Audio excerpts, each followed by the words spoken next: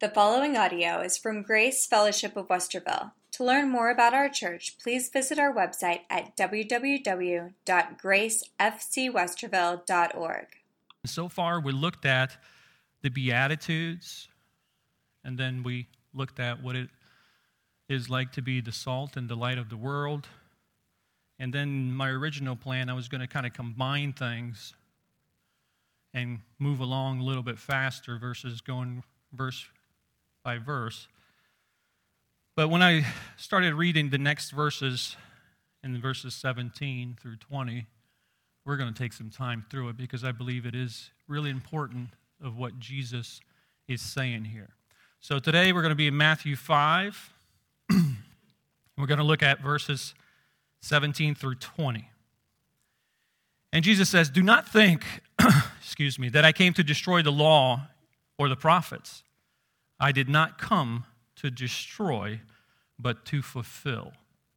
For assuredly I say to you, till heaven and earth pass away, one jot or one tittle will no means pass from the law, till all is fulfilled. Whoever therefore breaks one of the least of these commandments and teaches men so, shall be called least in the kingdom of heaven. But whoever does and teaches them, he shall be called great in the kingdom of heaven. For I say to you that unless your righteousness exceeds the righteousness of the scribes and Pharisees, you will by no means enter the kingdom of heaven." A lot of stuff there. And what is this passage basically talking about? To sum it up, these verses present to us what Jesus thinks of the Word of God.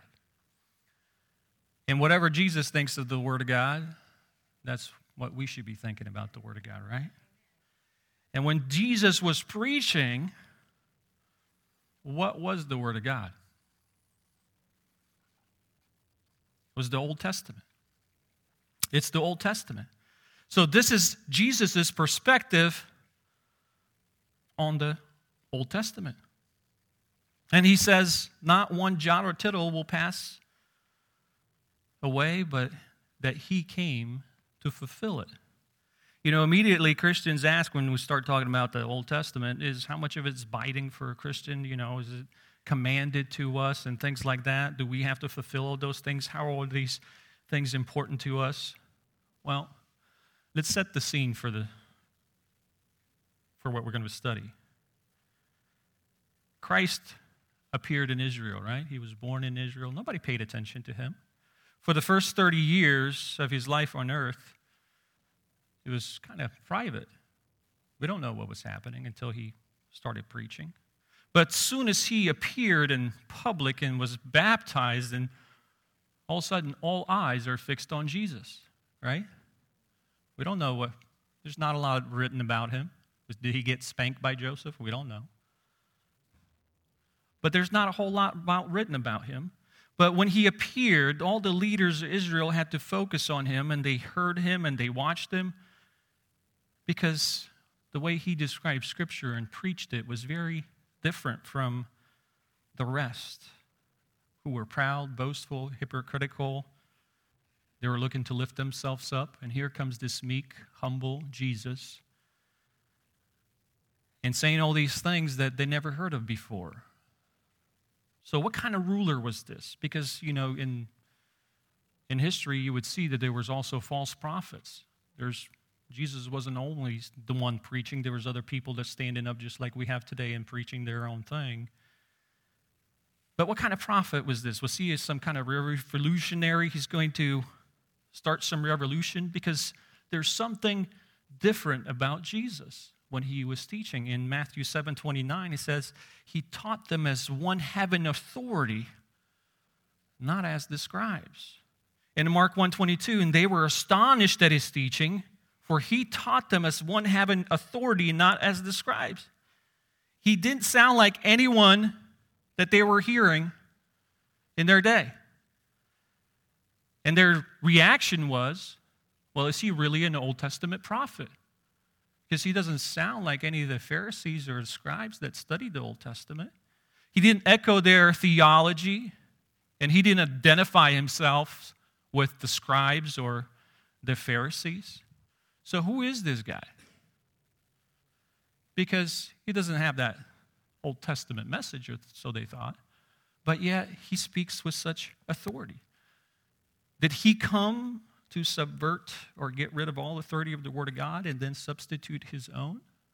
I mean, he was always at odds with the Pharisees and the religious leaders of their day too, right? Wasn't he? Let's look at some examples in Mark 12:38 through 40. I mean, people are watching him, and then he tells them in their teaching in verse 38, beware of the scribes who desire to go around in long robes, love greetings in marketplaces. They have the best seats in the synagogues, best places at the feast.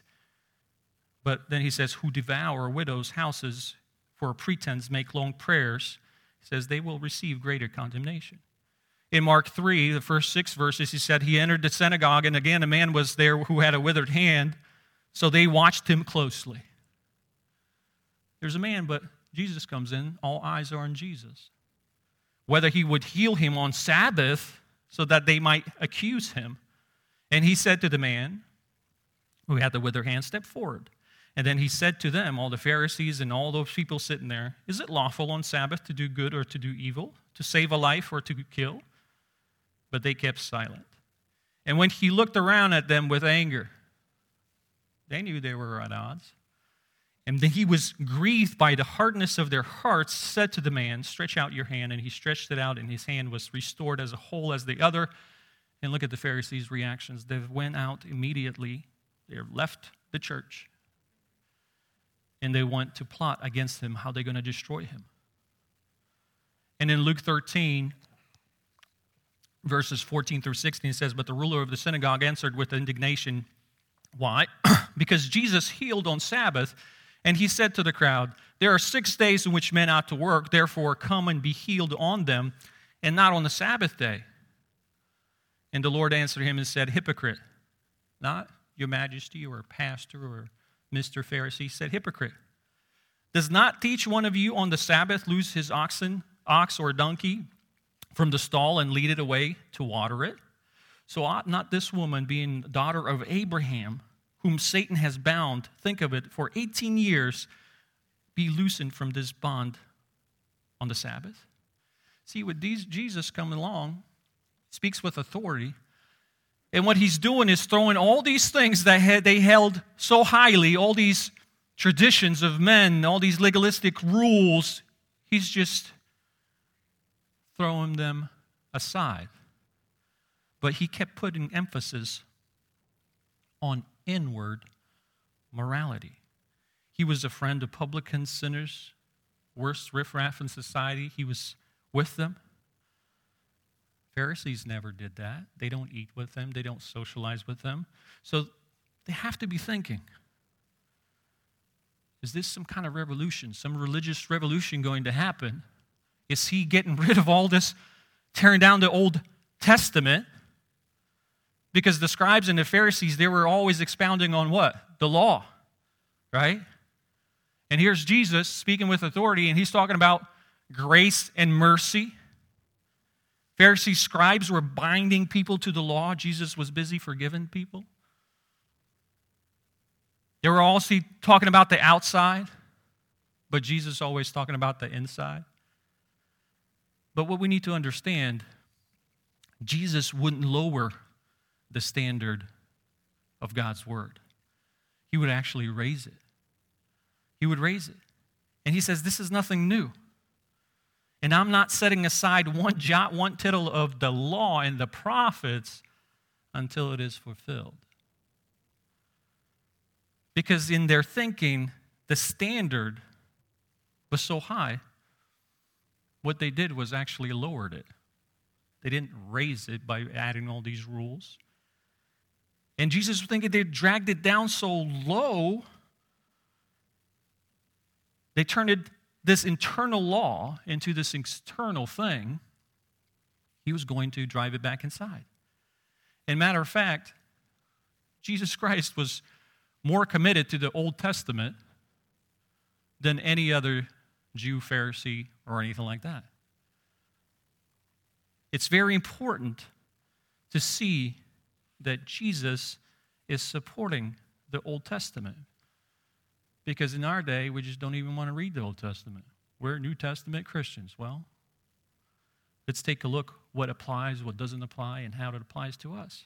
Because you see in verses 3 to 12, we studied the Beatitudes, gives us the characteristics of those that belong in his kingdom, how you entered the kingdom, poor in spirit, meekness, so forth. And then the next verses, he's talking about being salt and light. And when we read those, if you're honest with yourselves, you would say that's not easy to live like that. It's impossible, really. Unreasonable, right? You know who else is unreasonable? My wife. She actually expects me to live out everything I preach. But it's hard, isn't it? Even when we know the truth, it's still hard to live it out. But immediately in these verses, he tells us the answer how you can live a life like that. And that is uphold the word of God. Verse 17, do not think that I came to destroy the law or the prophets. And pay attention here. He says, I did not come to destroy, but to fulfill. He doesn't say I came to set it aside or give you new things. He says to fulfill. You see, the Word of God becomes the standard of righteousness. He gives us guidelines, principles, requirements. And we can't just drop all of it. So what we need to understand, what Jesus is mentioning or what he's saying here is he's actually going to raise it back up to where it belongs. He says, I'm not going to destroy those things. But how can we be salt and light? How can we be all we have to be? By keeping God's word. Absolute obedience to authority of the word of God. And he introduces a thought here. And that's the key to righteousness, is keeping God's word. So, to the regular folk that day, who were the most righteous people? Who did they look up to in society as holy and so forth? There's the Pharisees, right? But look what he says in verse 20. He tells average folks that, for I say to you, that unless your righteousness exceeds the righteousness of the scribes and the Pharisees, you will by no means you will enter the kingdom of heaven. Well, wait a minute. They're the most holiest people, the scribes. They translate the law and so forth, and they're the PhDs of theology in those days. And now you're telling the average fisherman that he has to exceed that righteousness to enter the kingdom? But you need to understand the kind of righteousness the Pharisees have will never cut it. You see, their righteousness was all external and based on traditions of men. Mine, he says, which they didn't understand, is eternal. And it's based on the law of God. That's the difference. So if we're going to be salt, we're going to be light, we have to truly live a righteous life. So he didn't appeal or put away the Old Testament. He just restated its absolute and binding character.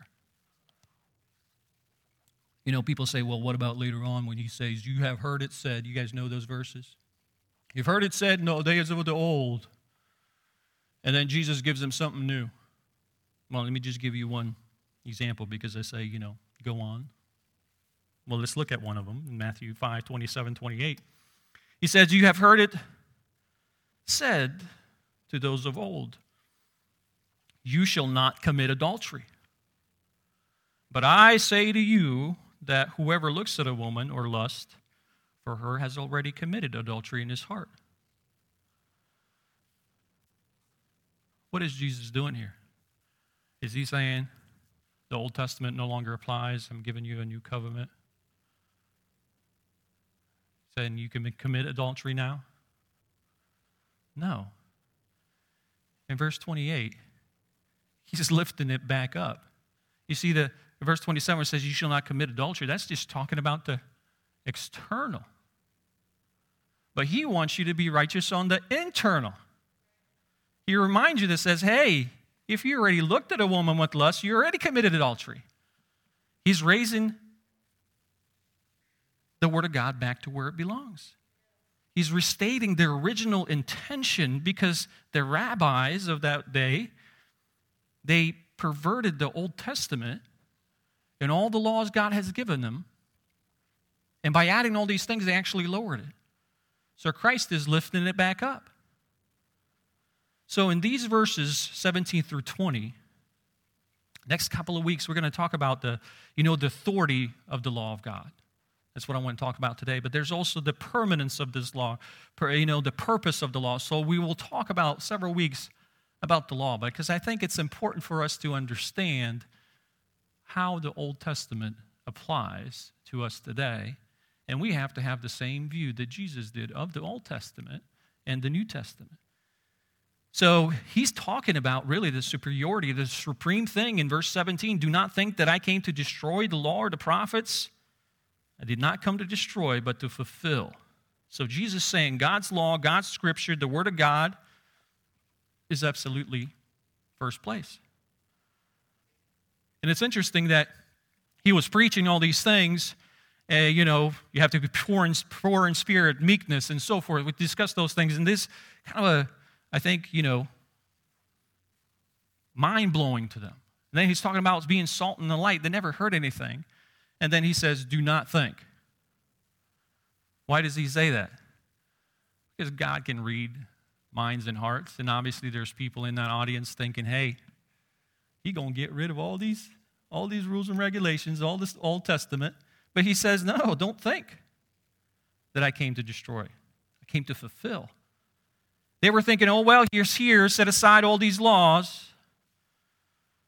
But we need to understand, and even if we're Christians today, that God has not set aside his principles in the Old Testament. If you're a Christian today, they're still the same. And in fact, Jesus lifted up the law, the Old Testament, so high. And what did that end up doing? It exposed all the hypocrisy of the Pharisees, of the leaders, of the religious leaders of that day, because he lifted it back up. Look at Matthew 5:20. Again, he says, unless your righteousness exceeds the righteousness of the scribes, Pharisees, by no means you will enter the kingdom of heaven. So let's look at some of the external righteousness that these Pharisees had. In Matthew 6:1, he says, take heed that you do not do your charitable deeds before men to be seen by them. Otherwise, you won't have a reward for Father in heaven. So you see, they weren't doing it from the external because they truly cared.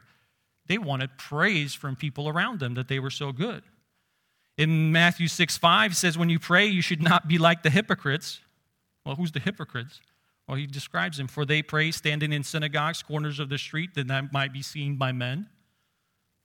You see that? They're even praying just to look holy in front of people, but they were not. In verse 16, he says, moreover, when you fast, do be not like the hypocrites. So you see, he keeps calling them hypocrites. Wouldn't you be offended if somebody kept calling you a hypocrite? And here you are, supposed to be somebody righteous and holy in the society. But he's saying, whenever your righteousness, whatever it is, it should be on the inside and not on the outside. If it's just external, it's the phony, baloney religion. And if we continue in Matthew 15, he was talking to the scribes and the Pharisees, and it says, then the scribes and the Pharisees who were in Jerusalem came to Jesus saying, and there's a conversation with them, but look how he answers them. Hypocrites. You can read the conversation, but I'm just saying, hypocrites, well, did Isaiah prophesy about you saying, this is Isaiah prophesizing about them, saying, these people draw near to me with their mouth and honor me with their lips, but their heart is far from me. So I'm going to ask you a question. You came here, you're singing, you're praising him and so forth, but where's your heart? See, all those things don't matter. You got the external down, but your heart is far from me. And if you go to chapter 23, you can just read all about their hypocrisies and so forth. So he arrives and opens this sermon up on the hill, says, my standard righteousness, and here's all this thing. And he's saying, I didn't come to put away those things. Anyone who doesn't live by God's standards, who substitutes them by man-made systems, is just a spiritual phony. In verse 17 it says, I don't come to destroy the law or the prophets. He didn't come to smash it down, pull it to pieces. He came to fulfill it. And that's very different. That's very different. He came to fulfill it. And he's saying this law of God is supreme. Nothing surpasses it or takes its place. And the reason is, first of all, the law was authored by God. So if God said something, how can Jesus be against it? You need to look at this. It says the law or the prophets. You see, in Exodus, God laid down the law, the Ten Commandments. In Exodus chapter 20, first 2 verses, says, and God spoke all these things, saying, I am your Lord, your God, who brought you out of the land of Egypt, out of the house of bondage. So who's the author? How is he? Who's authoring this? Who's presenting himself here? God. In verse 3, he says, you shall have no other gods before me. Is the Old Testament put away? We can have other gods? There's no other gods. In Malachi chapter 3, verse 6, God says, I am the Lord, I do not change. So you see, the law of God is not some kind of thing that changes or adjusts to human opinion, designed to fit whatever's happening in our society of that time. The law of God never changes. It says, I am your Lord God, you have no other gods before me. There's no compromise with that. He created all things. He created all the laws in nature that govern things. So in that day, when you say the law, typically it meant three things. You're either talking about the Ten Commandments, you're talking about Moses' 5 books. But most usually, society of that day, because it became so wish-washed, when they said the word law, they weren't speaking of the Ten Commandments. They weren't speaking of the 5 books of Moses and the prophets and the Psalms. They were talking about this oral scriptural traditions that they've been receiving from the Pharisees, these different rabbis. So, when they used the word law, that's what all these people were thinking about. So when he said, I'm not coming to destroy it, they're not thinking about the Ten Commandments, not thinking about the true law of God. They're thinking about these things. And in Mark chapter 7, verse 8, you're seeing this. They're arguing with Jesus. And he says, for laying aside the commandment of God, you hold the tradition of man, washing of pitchers and cups, and many other such things you do. So, you laid aside the commandment of God, you put it down so low, and you replaced it with all these things. And in Matthew 15, too, they were asking Jesus, why do your disciples transgress, pay attention here, transgress the tradition of elders, for they do not wash their hands when they eat bread. And in verse 3, he answered and said to them, why do you also transgress the commandment of God because of your tradition? You see, the previous verse said they were even admitting this. They were transgressing the disciples' tradition of who? Elders, not commandment of God. So the tradition of elders is not that important. But he's saying, why are you transgressing the law of God? But they thought by keeping the tradition of elders, they're keeping the commandment of God. Why would they do that? Because they had to create something. They knew the law was so high. And let's say you believe you're only going to be in heaven because you keep the law, right? Because that's what they had. And they thought, hey, you keep the law, you're going to get to heaven. But the law is inward, and it demands righteousness. It demands some kind of character, and you realize you're a rotten person. You can't do that. But if I could get a whole bunch of rabbis to make a bunch of rules, keep piling up rules and all those things that we can keep or try to attempt to keep, we can convince ourselves that we're pretty good. We're doing all right, right? Just make up a whole bunch of rules.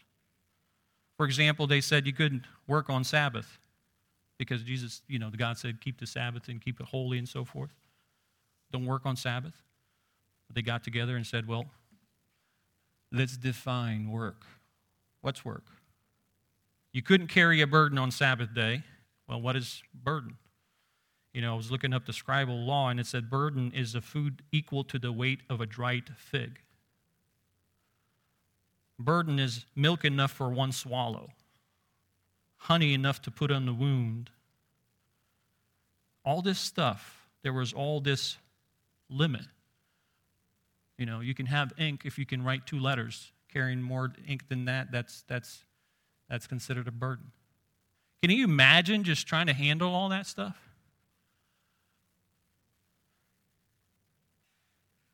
Then they decided about healing. Well, they decided is healing on Sabbath, does that work? Well, basically they decided you can put a Band-Aid on a scar, but you can't put ointment. These strict Orthodox Jews made up all these legalistic rules and regulations. So when Jesus is saying, I have come and not destroyed the law they were thinking about is not the law that Jesus was talking about. And if there is a law that he wanted to wipe away, it is that phony kind of stuff. So he wasn't talking about the traditions of men. He was talking about the law of God.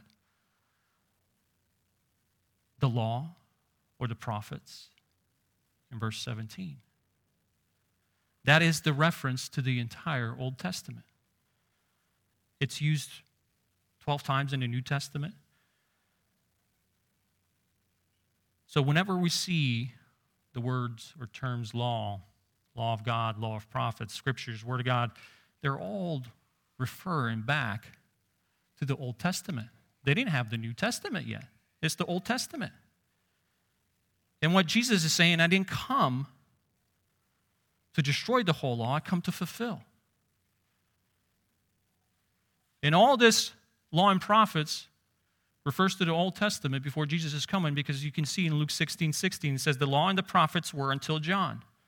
And when he started preaching, the kingdom of God has been preached, everyone is expressing into it. So in Matthew 11:13, it says the same thing. It's for all the prophets and the law prophesied until John. So before John, before Jesus' time, anything that's referring to law or scriptures, it's referring to the Old Testament.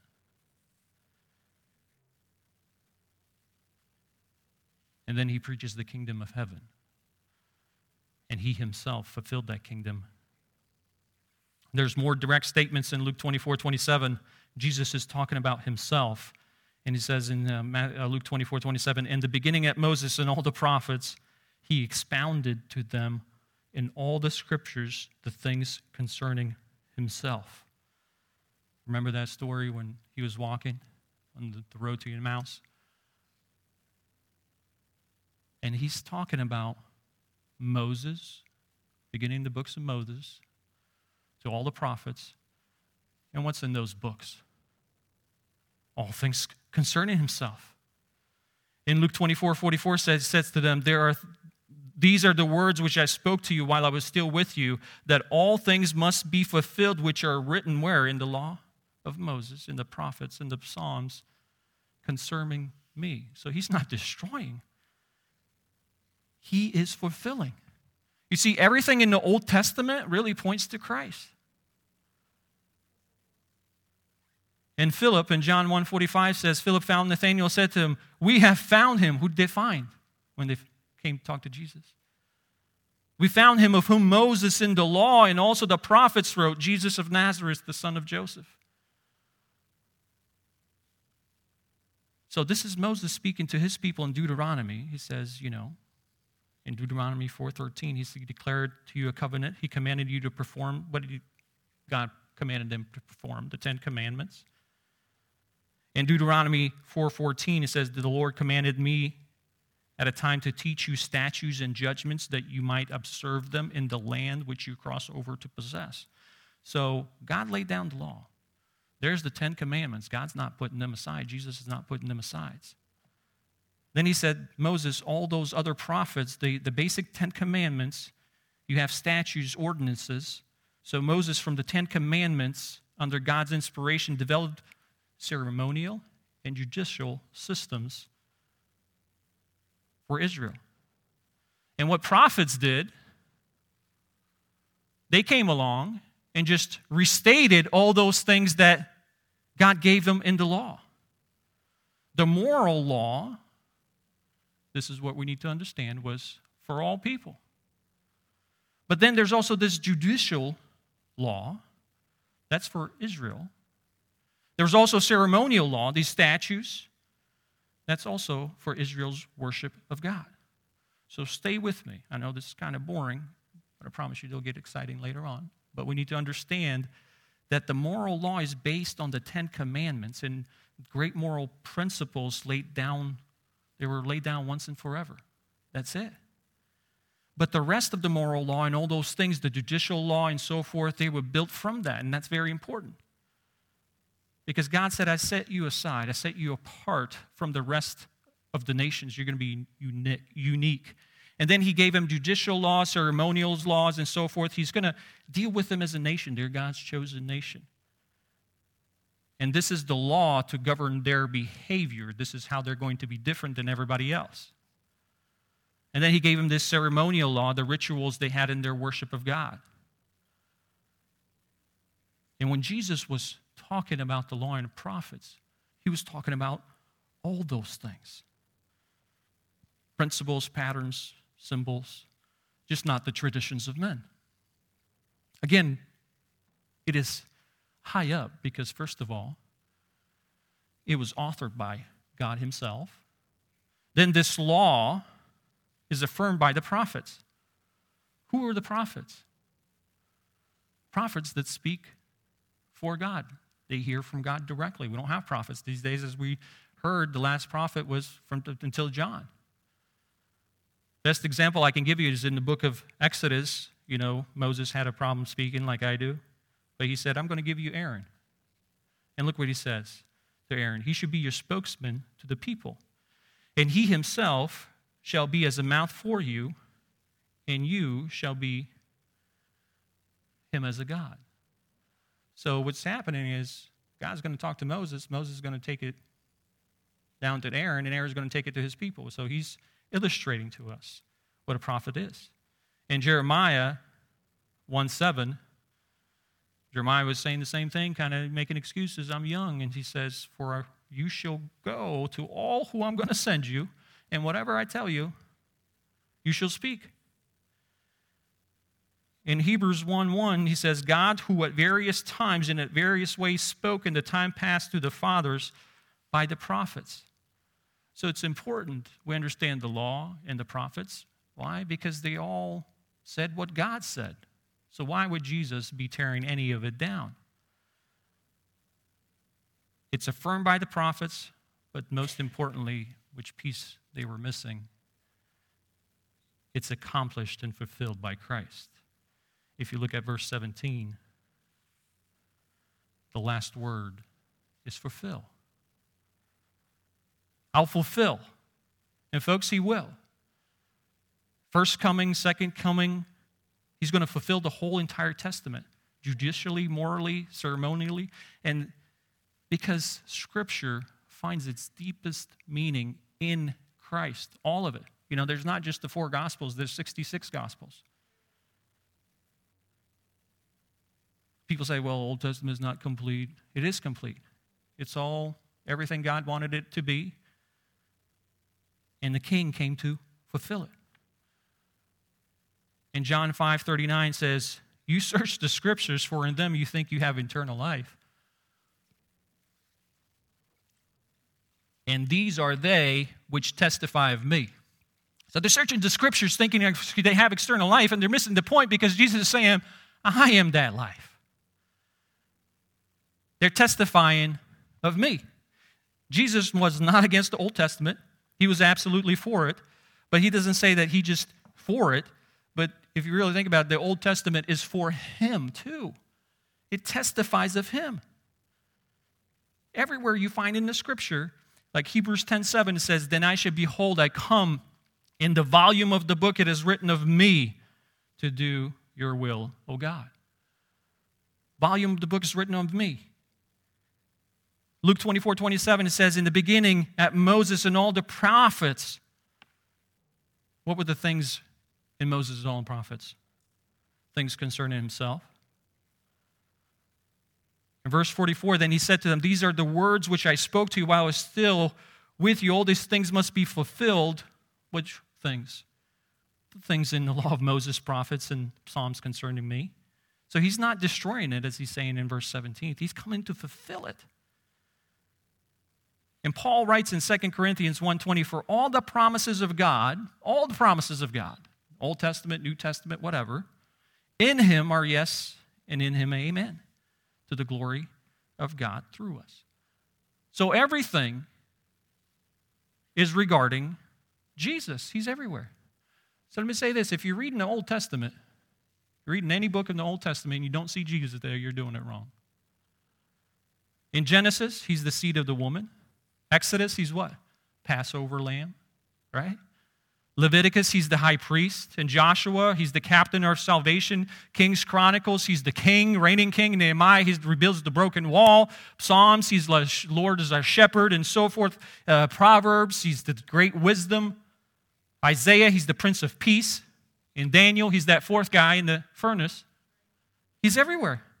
In Jonah, he's the great missionary. I mean, every book contains Jesus. In Habakkuk, he's the great preacher for revival. If my people humble themselves, right? He is the theme of the Old Testament in every bit of his story. So how does he fulfill all the law? How does he fulfill the Old Testament? Really, ready for this theological answer? Just by being himself. By being the fulfillment. It's not necessarily but what he said or did so much. It's who he was, really. Because who he was is what drove him to say things and do things. He came to bring in everlasting righteousness by being the Messiah that the law predicted, the law prophesied about. In Leviticus 26:46, he gave them the judicial law, various rules to govern their behavior, all their legal codes, what priests must do in the temple and so forth. These are the statutes in Leviticus 26:46 and judgments and laws which the Lord made between himself and the children of Israel on Mount Sinai by hand of Moses. Do you see that? Made statutes between Israel. In Psalm 147:19, it says, he declares his word to Jacob, his statutes and his judgments to Israel. So again, to understand this, why people say it doesn't apply to us Christians today, it does, but there are certain things that apply to Israel. His judicial law set them apart. And how did he fulfill those things? Because he can't lay them aside, right? And if he didn't fulfill those things, then they're binding to us today. But they're not. Jesus fulfilled. How did he get rid of these judicial law, ceremonial law? By dying on the cross. See, this judicial law, his people, that went away. Why? Because Israel rejected the Messiah. Remember, Jesus was looking at Jerusalem saying, how much I wanted to gather you. But you didn't want to. So today, there's the church. Now understand me correctly. Jesus and God is not done with Israel yet. But for time, he will deal with them at the later time. But for now, we are the church. That's his people. So those laws, they were fulfilled because they rejected them. So he's no longer dealing with them as a nation. So be with me, but he will. They're still God's people. I'm not saying the church was replaced by Israel was replaced by the church. That's not so. But for the time being, yes. Because he will come back and redeem that nation again and deal with them again as a nation. But for this time, Jesus died on a cross, and that judicial law came to a halt. There is no more national people of God right now. And there will be this new man. It's called the church. And Matthew 21:43 says, "Therefore I say to you, the kingdom of God will be taken from you and given to a nation bearing the fruits of it." But the foundations of this judicial law are in the moral law. The moral law still applies, and we'll take a look at that here. So judicial law is done. What about the ceremonial law? How did that get fulfilled?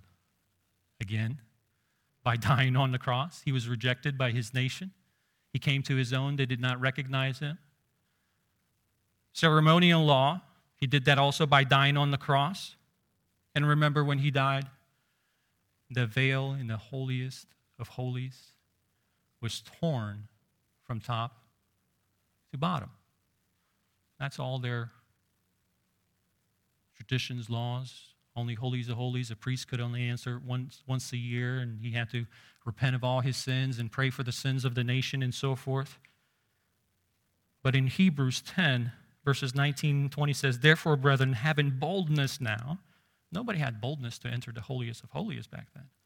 "Having boldness now to enter the holiest by the blood of Jesus, by a new and living way which he consecrated for us through the veil that is his flesh." He fulfilled these laws, judicial laws, became a victim.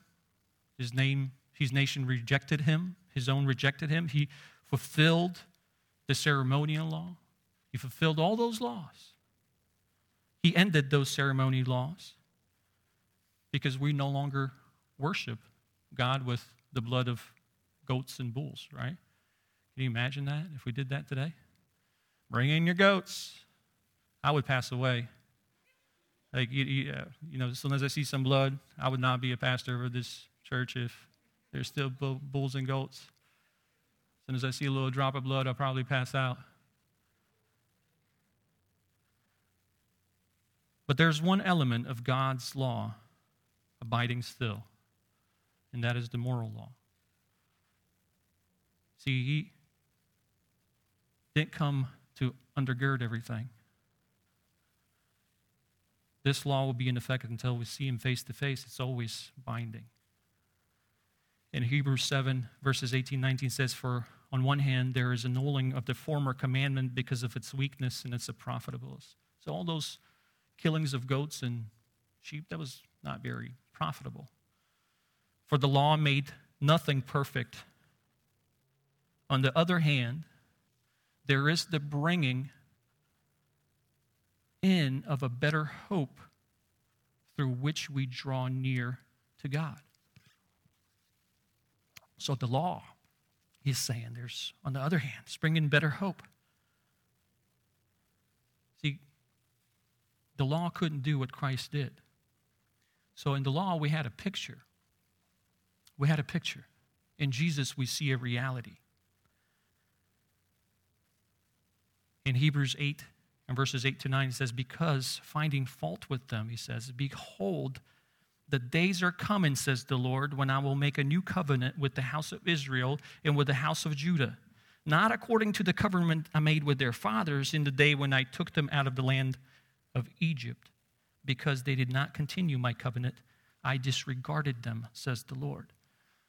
Do you see this? He disregarded them. They're no longer a nation. And again, I say that with an asterisk.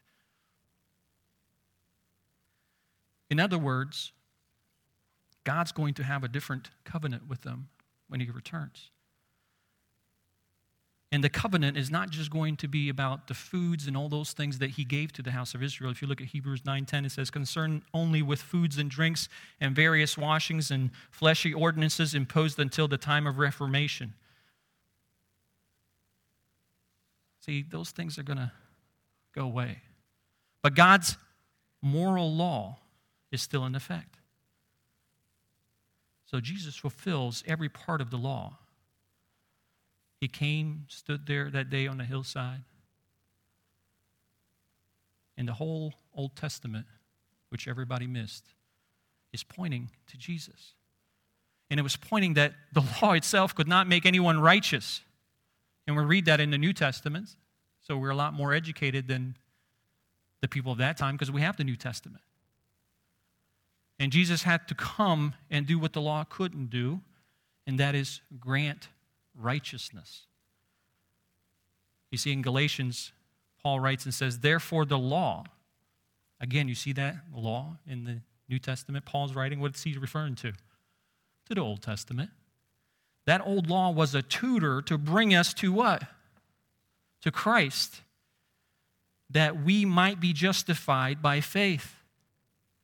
And then verse 25 says, but after faith, we no longer need the tutor. Because when you receive Christ, acknowledge Him as Lord and Savior, and you're led by the Holy Spirit, you don't need the tutor to law. Because this Holy Spirit will guide you in that moral law. See, the judicial law, ceremonial law, they were fulfilled and set aside. That ended at the cross. But the moral law was fulfilled by Christ and still being fulfilled through His disciples today because we're keeping here. And look at Romans 8, verse 4. It says that the righteous requirement of the law might be fulfilled in us. So there's some kind of law that needs to be fulfilled in us. The law is from the Old Testament. The requirement of the law might be fulfilled in us, who do not walk according to the flesh, but according to the Spirit. And the Bible says if we walk in the Spirit, we will fulfill this law of righteousness.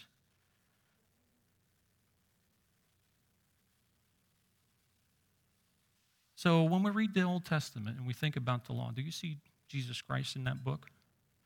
Because He's the only one that can give us this righteousness to be fulfilled by the law. That's why He says none of this is going to be dismissed, not little jot or whatever. Everything has to be fulfilled. But we can't fulfill it, but He did the two laws for us, the ceremonial law, the judicial law. And now He's saying this moral law, you can still fulfill it. I fulfilled it, but you can fulfill it through me. In Romans 10:4 it says, for Christ is the end of the law for righteousness to everyone who believes. Judicial law is done, ceremonial law is done. I got to get this righteousness law. How am I going to do it? I'm not going to be able to do it. Well, it's ended. Because remember, our righteousness is like dirty rags. But He gives this righteousness that can fulfill the law to everyone who believes. He alone can enable you and us to fulfill God's law and empower us to have that kind of character that He demands. And because Christ fulfilled the law, He says, I don't come to destroy it. Not one thing is going to be dismissed from it. And you see, when God forgives our sins, God doesn't overlook the law. God doesn't say, well, the law doesn't matter anymore. Because Jesus paid our sin debt. He paid it in full. The law still matters. God doesn't overlook it. And Jesus came to fulfill the law for me. He came to fulfill the law for you. And He paid my failure, our sin debt. And this righteousness of the law is worked in every one of us who have Lord Jesus Christ as their Lord and Savior. Isn't that wonderful? So thank goodness that Israel, they rejected Jesus. I know I'm kind of being mean or something like that. Some people can take my words out of context. Because if they didn't, we'll have to do all those things. And I can't remember, my wife's birthday. You have to remember all these things. Thank goodness they were fulfilled by Christ. Thank goodness they rejected him, because then it was done. Ceremonial things. But this moral law,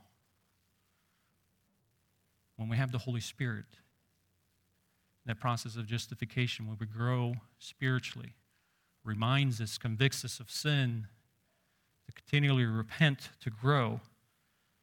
Who's doing that? Us or the Holy Spirit that's living in us? And that can make us righteous. And folks, that's wonderful news. And if somebody's here has never done that, I would strongly urge you to do that. Open your heart to let Jesus into your life. Receive him as Lord and Savior. He fulfilled all the prophecies, and we didn't talk about all the prophecies that he fulfilled. Over 300 prophecies in the Old Testament Jesus fulfilled. And mostly they were fulfilled by his enemies. Do you guys know that? It's interesting. There was a statistician, his name was Peter Stoner, and he did a statistic just fulfilling 8 of the prophecies by one person. And he said if you stack up a silver dollar 3 high, the state of Texas, and then you pick up 1 coin, that is the probability of one person fulfilling just 8 prophecies in the Bible. He fulfilled over 300, folks. He fulfilled the Old Testament, all of it, and he did not disregard it. And he can fulfill the deepest need of a human being. He'll fulfill your needs, give you peace. That is, if you come to him today. Let's pray.